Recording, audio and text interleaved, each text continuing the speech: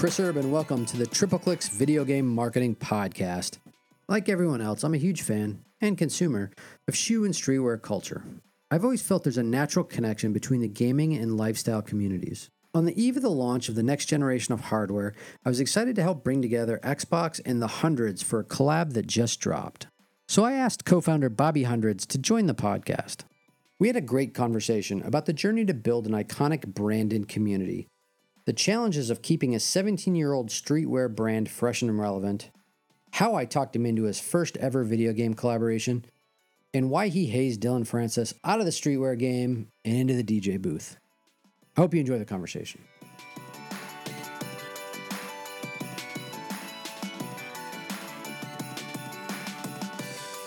Bobby Kim, aka Bobby Hundreds, co-founder of the Hundreds.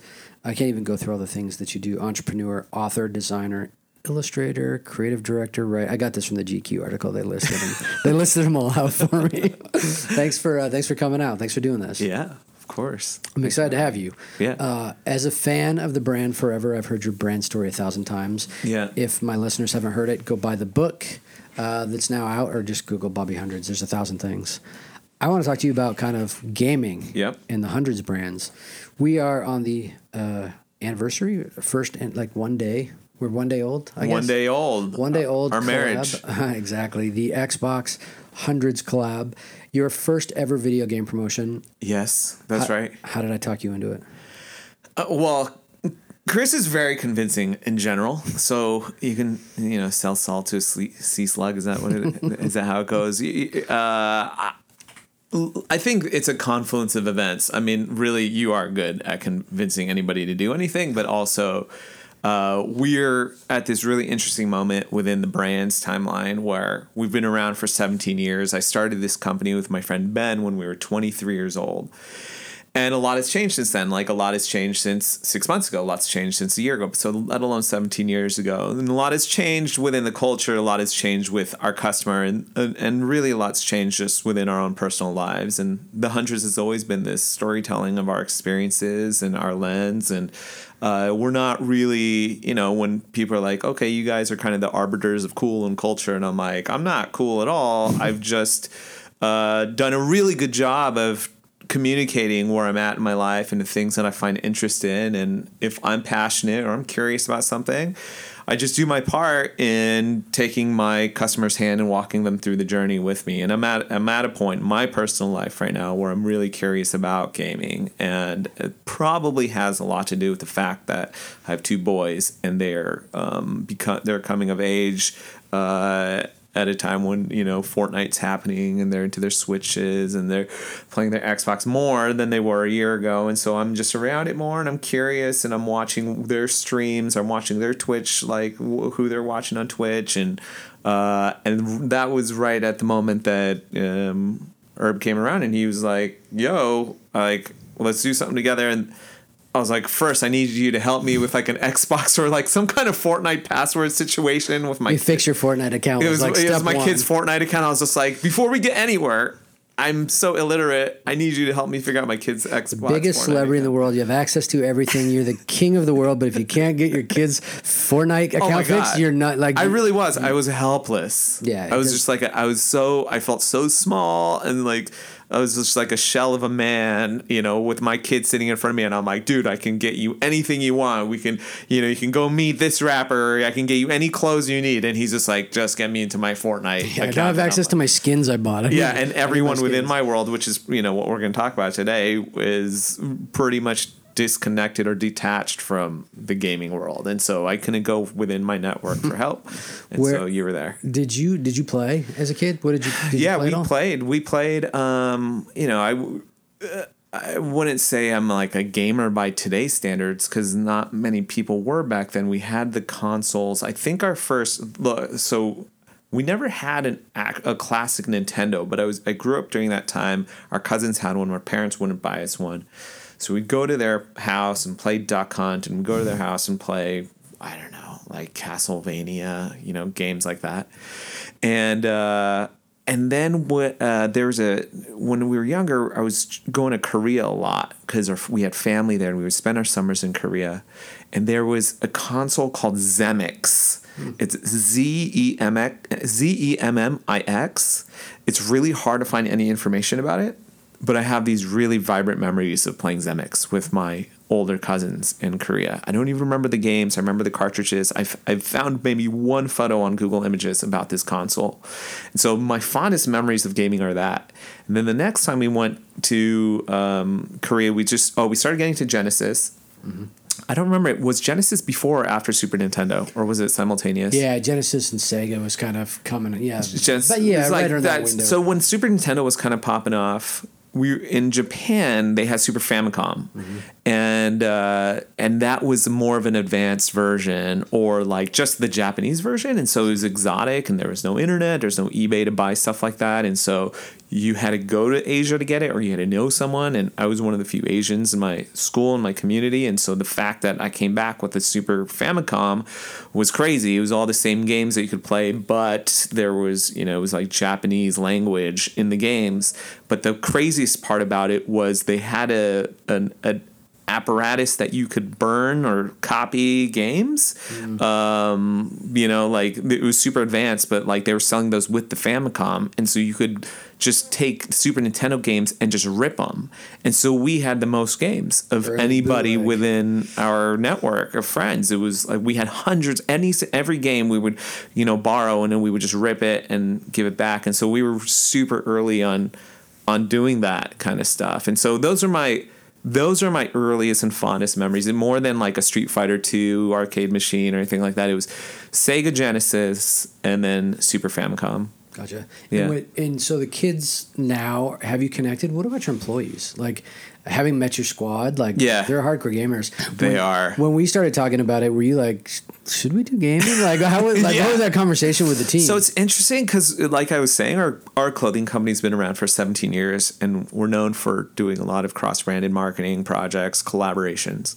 And we've never done a video game collaboration because everything that we do has to be backed with a story or a purpose and a reason. And because Ben and I weren't emotionally invested in gaming or video games, like even if we were, talking about Super Famicom or Genesis, and I knew there were stories there, so we had these conversations with Sega at some point and Nintendo, I still felt like, I don't know, it's not really resonating with me in a way. And sometimes we can still skate by if people within the surrounding staff are really into it and are feel compelled or impelled to like do a video game collaboration. And so, but no one in our crew was really into gaming. I mean, some of them were, but not like to the extent of, we should do a gaming project for like the first decade, especially. Only in the last like 3 to 4 or 5 years, I would say, is that like I picked my head up out of the sand and looked around and realized, whoa, like most of our staff games, and not only are they into video games, they're like hardcore intensive gamers where every night after work they're going home and playing Call of Duty against each other. And so I think that was also probably a huge factor as to why we were like, maybe we should start looking into this, because this is the people, this brand is not just the storytelling of Ben and I. It's really everyone who's in the company and supports the company at that time, including the fans. And so like I wanted to reflect their interests and their worlds. I don't want it to just be like it's only about Bobby and what Bobby's into. I also I want to learn from them as well. And so that was a big part of it for me, was this is an education. Yeah. And I think that speaks a lot to why successful you guys are, is because you're not chasing it because like, oh, there's a lot of people there and there's a lot of money there and we can sell it. So like, I think it has to be authentic, and the storytelling has to be there. We've always known that, obviously, that there's a lot of money in gaming and everyone plays, and obviously it's a huge industry. Like it's been brought, like we were talking about it earlier, but the esports thing, I swear for 10 years, people have been bringing that up to us of oh, esports could really use like cool brand sponsorship, or you guys should start an esports team or esports brand. And like for years, every single year, someone comes to us and is like, no one's really doing it properly yet. No one, it's just recently that like 1% FaZe Clan and like these crews are coming around and like really understanding the merch game. Yeah. But we were hearing that like in 2010, and so we knew, but it just still was like, okay, I understand it's an opportunity, but it's not about that for us. If it was only just about a business move, it's not going to sustain. Like, I'm just going to get in and out of it, and it's not going to edify the brand in any way. It's only going to, like, if anything, it'll erode from the brand because it'll seem inauthentic, and there just won't be any fire behind it. Yeah. But with these kinds of projects that we're starting to get into and we're talking about right now, like there's so much interest from everyone on board. Yeah. And I think that's going to translate to the customer. I think that was a fun conversation I think I had with you is like, let's do this, but it's not like a one-off thing. Like, how do we organically really bring this? I saw a bunch of the comments where like, you could have done deeper. Yeah. It's an appetizer. I loved your comment. Yeah. Like, you know what I mean? An appetizer's before something bigger comes along. Yeah. I just love that idea, but like you and I are talking about like what does the next 12 or 24 months look like, because it's like it's not like we're just going to kind of like you're not here for the launch of the Xbox. You're here for like we're just like codifying this moment, but we're going to build something from it, which I think is what really kind of where the storytelling really becomes authentic and kind of the journey of where we're going to take it. Yeah, it's just we're just laying the palette down, and just getting people. We're gradually introducing them to this concept of, look, we haven't done a gaming project in the entirety of the hundreds, and I can't just come out the bat and pretend like this is totally normal. I just want to start introducing it in a way where it's subtle and soft, and so when things are really starting to move, you're like, okay, I saw the gradual build. But yeah, there was a kid who in the comments of one of our posts was like, oh, it's pretty flat. It's just like a straight up logo lockup. And I'm like, an appetizer is a taste of things to come. And for me, it's not like a gaming initiative for the hundreds or like, here's the gaming phase or we're going to enter gaming. It's not that.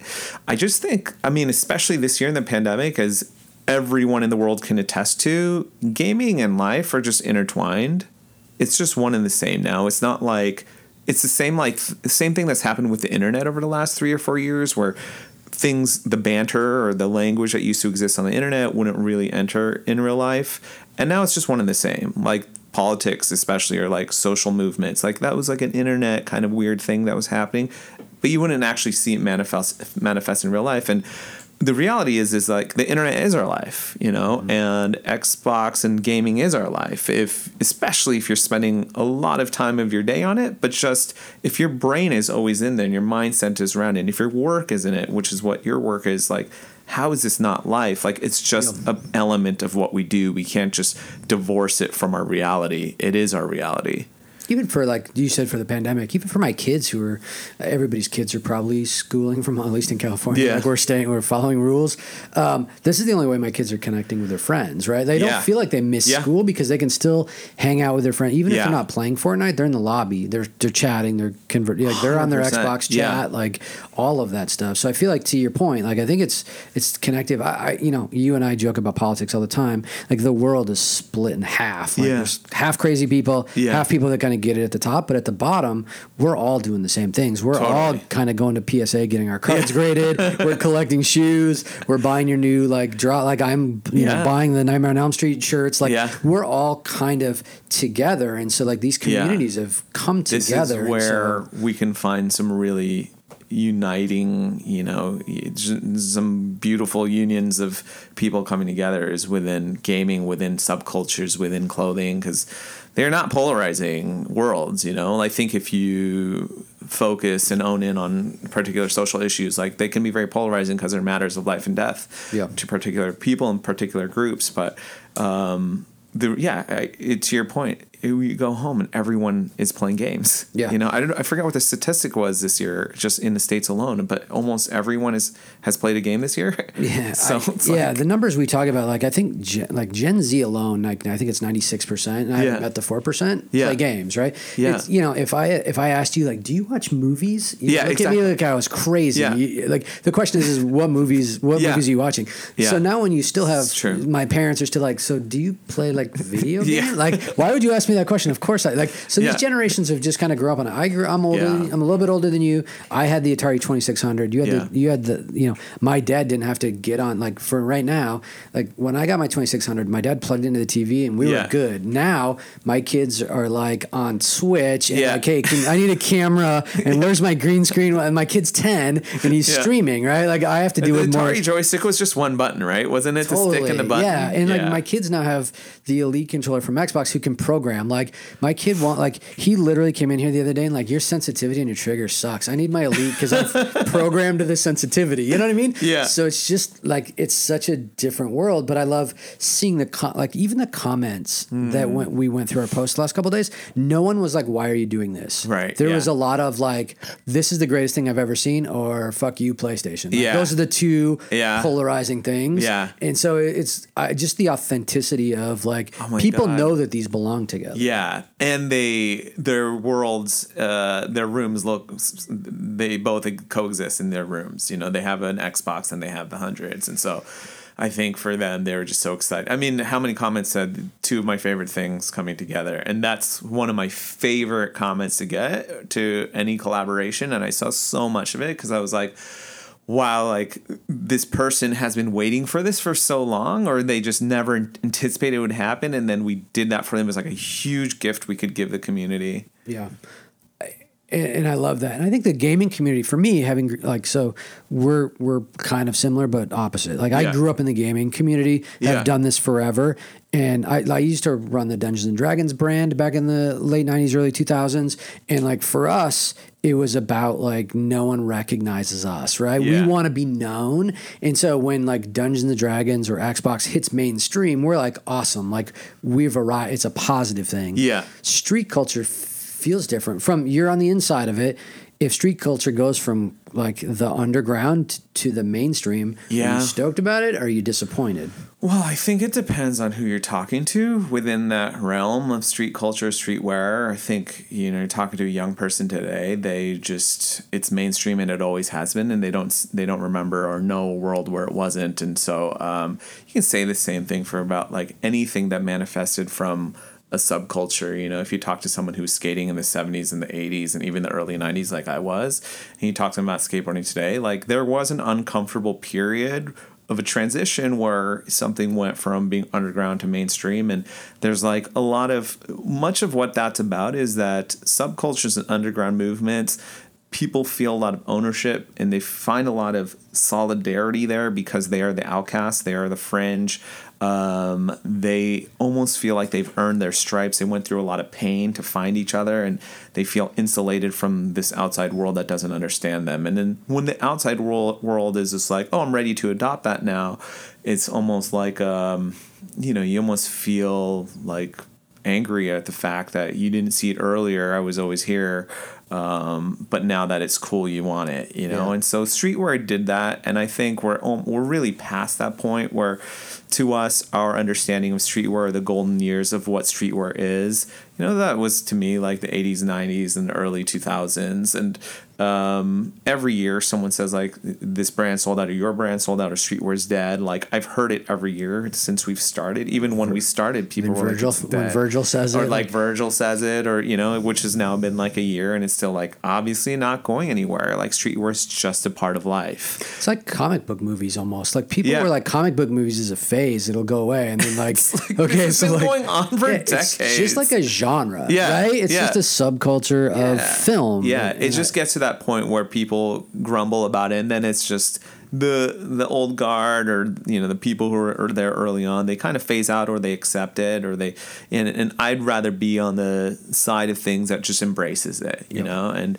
I'm very aware that I'm getting older every day, that my brand is getting older, and I can react in one of two ways. I can resist it, and literally every single person and brand I know who resists it dies. They die in the vine. And the people who are very few and far between, but the ones who embrace it, really listen to what the young people say, really hand the mic over to the younger people in their crew, their staff, pay attention or are sensitive to what like the younger generations are saying, they're the ones that tend to last, because they know how to adapt. And I think that's just like a lesson for life of staying open-minded, you know, and when you stay open-minded to things and you're not quick to dismiss or reject or turn something down, like you allow yourself to learn, you know, and that's, I think, what life is about, but really like brands and careers, it's about like learning and growing in the progress, and no one wants to see you be the same guy that you were 20 years ago. Like we know, like that's not interesting.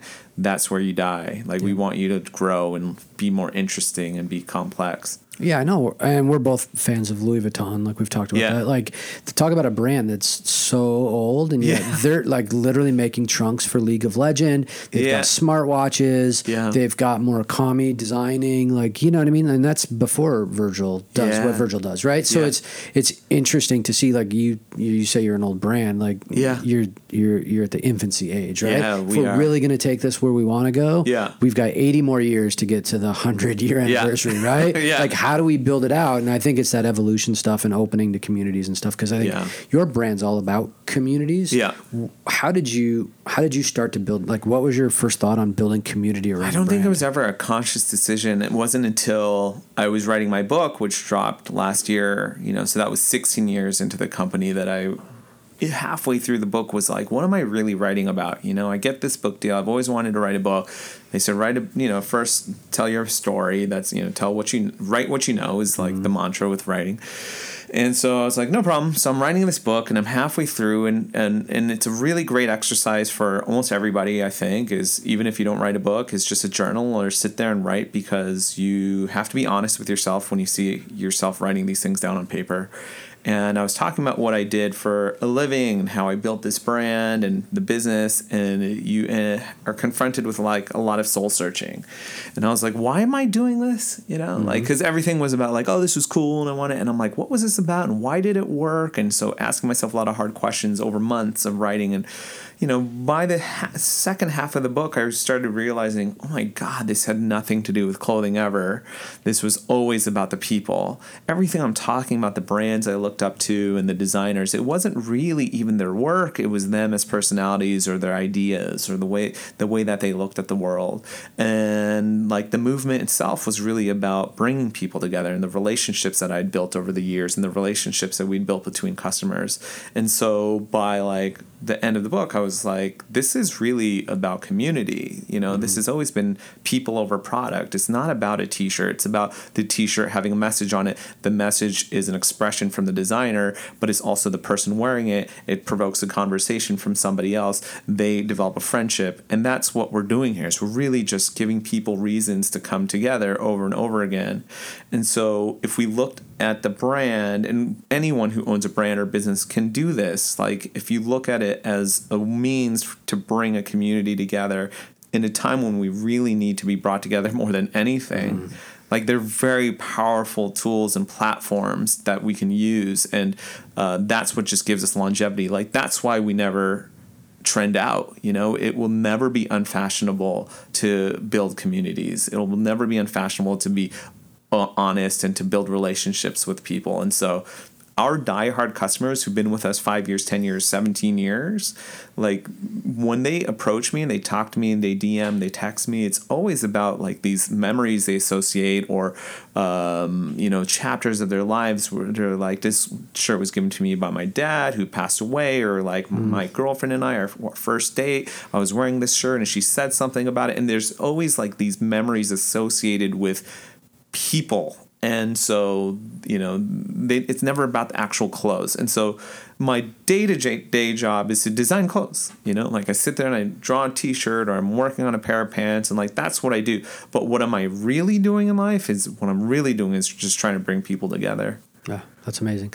You told that story about Garfield earlier. Yeah. Like, I mean, I feel like that's the same way. When you you did a Garfield collab because you grew up on that brand. Like, you and I are the same. Like, we had all those books. Yeah. It's about the things that, like, it's the moments. We talked about streamers earlier, right? Yeah. Like, my kids love Preston Plays. They're going to remember Preston forever because they spent 3 years of their lives watching all of his videos, consuming his content. Yeah. And so as we start to see the things that are kind of affecting or touching my kids, are different than Yeah. like the movies I went to when I was a kid. Yeah. For my kids, it'll be the streams that they watched, or Yeah. you know what I mean. And so it's just a kind of a unique place in this world to see kind of gaming and culture kind of be those moments. Yeah. Yeah. How did when you were writing the book, how did you get so authentic? Like, I think you really put yourself out there. Like when people go into Yeah. it, like it's not. Yeah. I mean, it's a happy story, but it's really a failure everything. story. Yeah. Everyone's like, oh, what are you writing about? And I'm like, oh, I'm just writing about my life. And they're like, oh, about how you built a successful brand or how you made it with your career. And I'm like, actually, it's not really a success story. It's a failure story.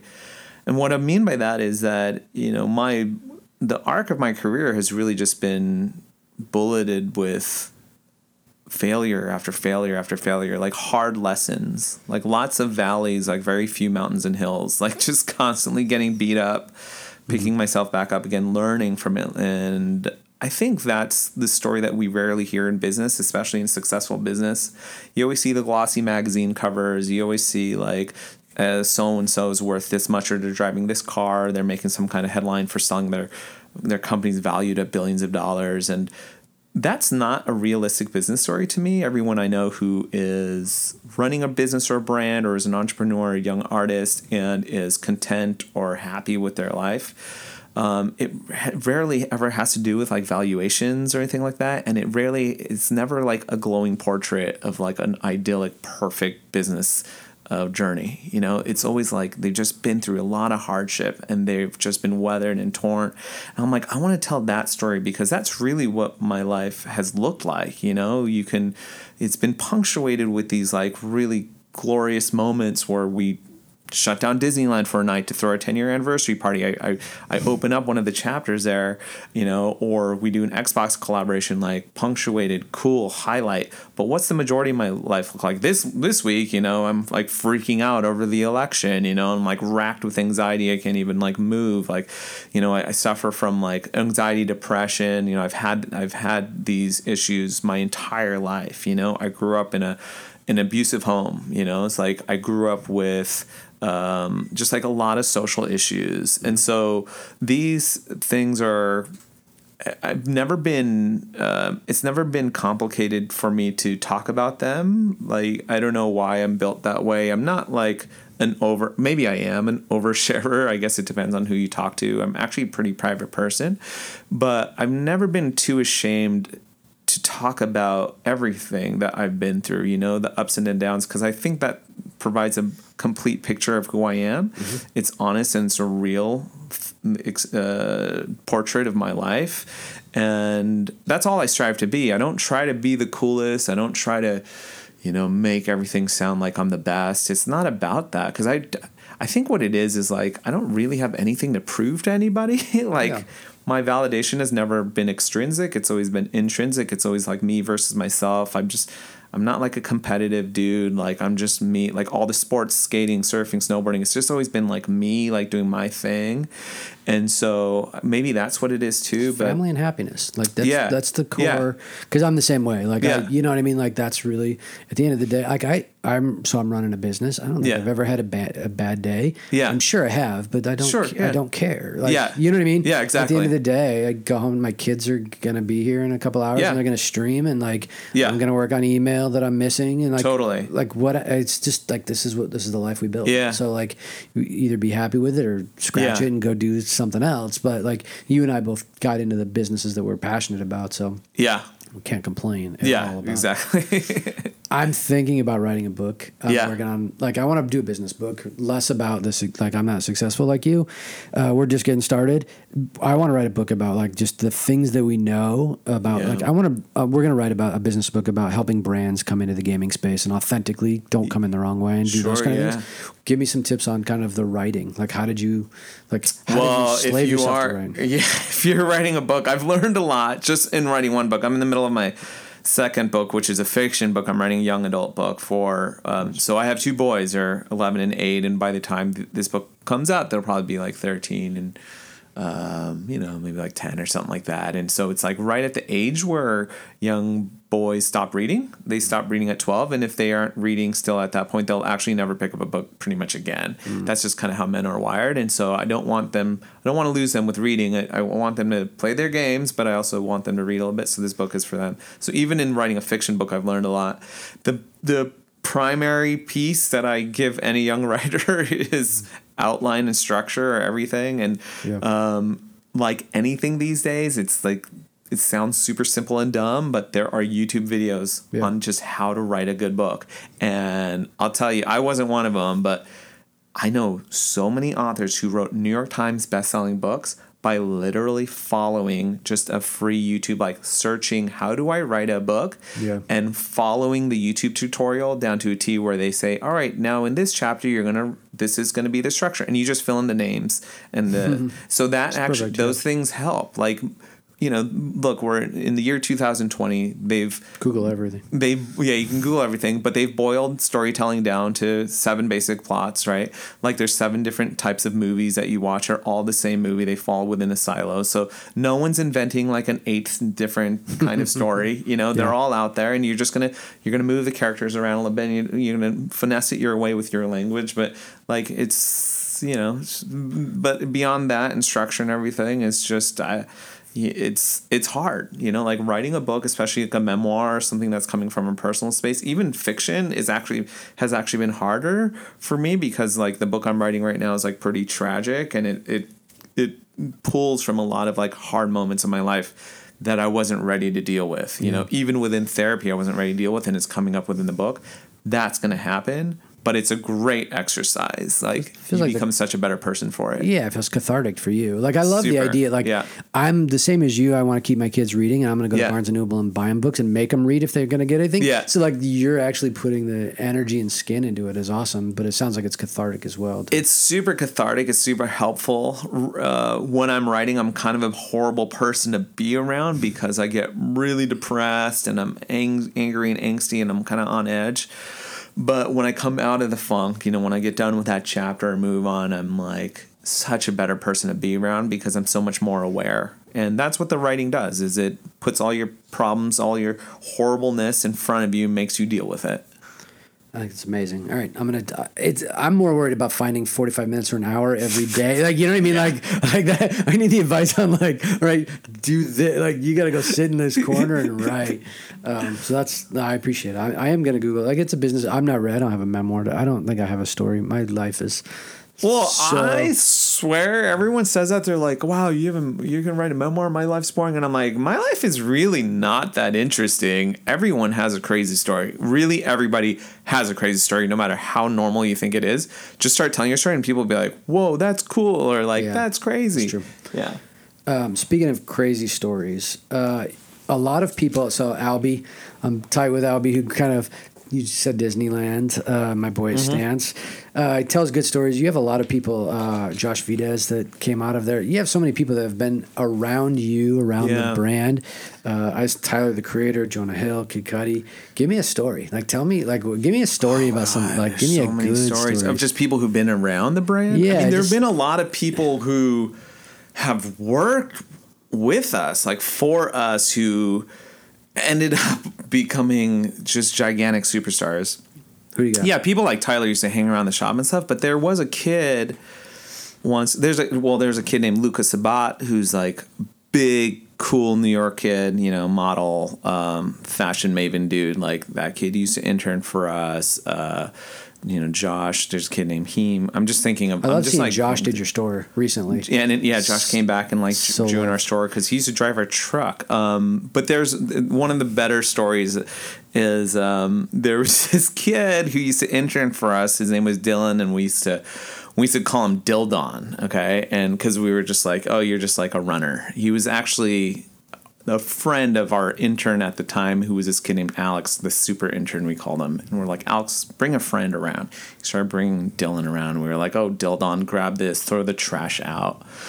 And we would take him on road trips. There's video of him still on our YouTube page of we were in Vegas, and like we would dump water on his head while he slept, or we'd flip his cot over. And one day he came to us, and he'd been with us for like a couple years at that point. Of course, we weren't paying him. So you're flipping him and done. Treat him terribly. So he stayed, him terribly. Which is he just, he was a kid, and he was just stoked to be around the brand, and he's such a lovable, goofy kid. And one day he came to us, and he was just pissed off, and he's just like, I quit. And Ben was just like, you quit? Like, what are you gonna do with your life? And he's like, I'm going to become the world's biggest DJ. And Ben's just like, what? And I was like, bro, like, you've never DJ'd a day in your life. What are you talking about? He's just like, yeah, I'm going to show you. So he goes into his basement for a year in his mom's basement, teaches himself how to DJ. Diplo discovers him. Maybe 5 years later, we're sitting in an office on the other side of town. Ben and I are just working one day, and Coachella lineup is out. So we pull up the flyer, and somewhere like in the middle of the flyer, like not at the top, there was a name Dylan Francis. And I was like, God, we used to have a kid who worked here named Dylan Francis. Remember Dylan Francis, Ben? And Ben's like, yeah. I'm like, yeah, that's funny. This kid on the flyer, his name is Dylan Francis. And this kid's a DJ too. Didn't that kid want to be? Yeah. And then one of the people who was working for us at the time walked by, and they were like, Dylan Francis? You guys know Dylan Francis? We're like, yeah, why? You're like, he's a huge DJ. And we're like, well, it can't be the same. Well, is it? So then Ben texts him, and it's like, Dylan, come to the office right now. And he pulled up in a crazy car, like an Aston Martin or a Maserati. When was the last time he had sent him a text before that text? Maybe like 5 years. And so Dylan pulls up in Maserati and gets out, and we're like, what the hell is going on? What happened? And he's like, I told you guys, I'm going to become the world's biggest DJ. And in the years since, he started like headlining Coachella. And, we love Dylan. He wears our clothes still. And like every now and then he reaches out just to say hi and whatnot. But it's one of those things where my kids just don't believe it. You know, they're always like, why? How do you know that person? I'm like, that guy used to work for me. I used to call him Dildon, and they're like, no way. That's Dylan Francis. He's huge. Like a really good one was earlier this year. Travis Scott pops up in the Fortnite game, and my kids are super excited about it. And they're rotating the character, and my older son calls me, and he's just like, Dad, look, Travis Scott. They put your logo on his arm in the game. And I was just like, oh, yeah. They zoom in on it, and it's our mascot, Atom Bomb. It's a cartoon bomb on the inside bicep of Travis on the game. And they're like, why did Fortnite do that? And I was like, because Travis actually has that tattoo in real life. And they were like, what? Why? And I was like, because he likes the brand. Like, he likes the hundreds. And my kids were like, but it's Travis Scott. Like, why would he like the hundreds? And I'm like, oh my God. I'm like, you guys, my brand is somewhat relevant and cool out there in the world. People get it tattooed on them. But why would he? No, like they couldn't compute the math that daddy's work is on Travis Scott. Yeah. Like if you grew up telling me like my dad drew a picture and Michael Jordan tattooed it on his arm, I would have been like, why would Michael Jordan do that? I don't understand. Yeah, it's awesome. So like there's that those stories happen almost every day. Kids are so funny. So I have a lot of shoes. I'm a huge shoe guy, and my kids the only thing they know about shoes is my shoes. Yeah. And so when Travis was in Fortnite, they were like, "Look, Dad, he's wearing your shoes," and I'm like, "He's actually those are his shoes. I actually happen to have a pair of his shoes." So the opposite of your story. My kids think I designed those shoes. I'm like, and I'm very honest with my kids. I'm like, look, I didn't design those shoes. I was lucky enough to get a pair. His shoes are really hard to get. I have a pair of his shoes. So, but thanks for thinking that I made Travis's shoes. I appreciate that. Yeah. I mean, it's one of the coolest parts of what we do is our community. It's like Fight Club where I don't know if you remember that line in the book or in the movie, but we're everywhere, Mm-hmm. So it's not the Travis Scotts and like the Tylers or like people like that. That really stoked me out as much as we'll just be sitting in a restaurant and like the busboy will come over and be like, hey, like I grew up wearing your brand or I wore your brand or I bought the Xbox collab and thank you. And they just move on. It's always kind of like, and our fans are the best because they know how to keep their distance. Like I'll be with my family sometimes out in public and they'll just be, they'll be in front of us in line. They'll look back and they'll be like, bro, like the whatever. And they just it's like a secret nod. It's like a secret handshake in our club, and funny. I love that, you know. And I just that's everywhere. I feel so comforted knowing. Like yesterday, I was driving in traffic in through downtown LA, and I pull up at a light, and the guy just honked his horn, rolled down the window, and was just like, "Thank you for everything, man." Read the book, grew up on the brand, and I was just like, "No problem, thank you." And it's just like, we're everywhere, you know. Fans are everywhere. I never told you the story. You and I did my first pitch to you, and I'm like, hey, I want to do some stuff. I think I was working late. I think we talked late. It might have been me solving your Fortnite shit, but we just got off the phone, and I was working late, and I Postmated dinner, and I happened to be wearing one of your shirts, and I Postmated dinner, and the guy comes up to the door, and we had just got off the phone, and he pulls up to the door, and he's like, oh, fuck hundreds. Awesome. And he gave me my food. I'm like, you have no idea. Like, I just got off the phone with Bobby. Like, I didn't say anything, of course. I'm like, yeah, no, it's a great brand. I love it too. Like, you guys are everywhere. Yeah. Sometimes that happens for me where I open the door. It's a handful of times. This one time I opened the door for a Postmates delivery person. It was a girl, and she just was like, oh my God. Like right when I opened the door, and I was like, hi. And she's just like, and I was just grabbed the bag, and I was like, please don't tell anyone I live here. And she's just like, okay. And she's like, you know, so that's always fun. Yeah, that's awesome. I look like that guy. Yeah. I'm not that guy. Yeah, I'm always just like, yeah, okay. Thank you for doing this. Yeah, super no problem. Fun. Thanks for coming out here. I love kind of what we did. I'm more excited about what we're doing next year. So 100% same. A lot of good stuff. And the year after, and we'll just keep it going. Let's go. Yeah. Thank you. Thanks, Chris.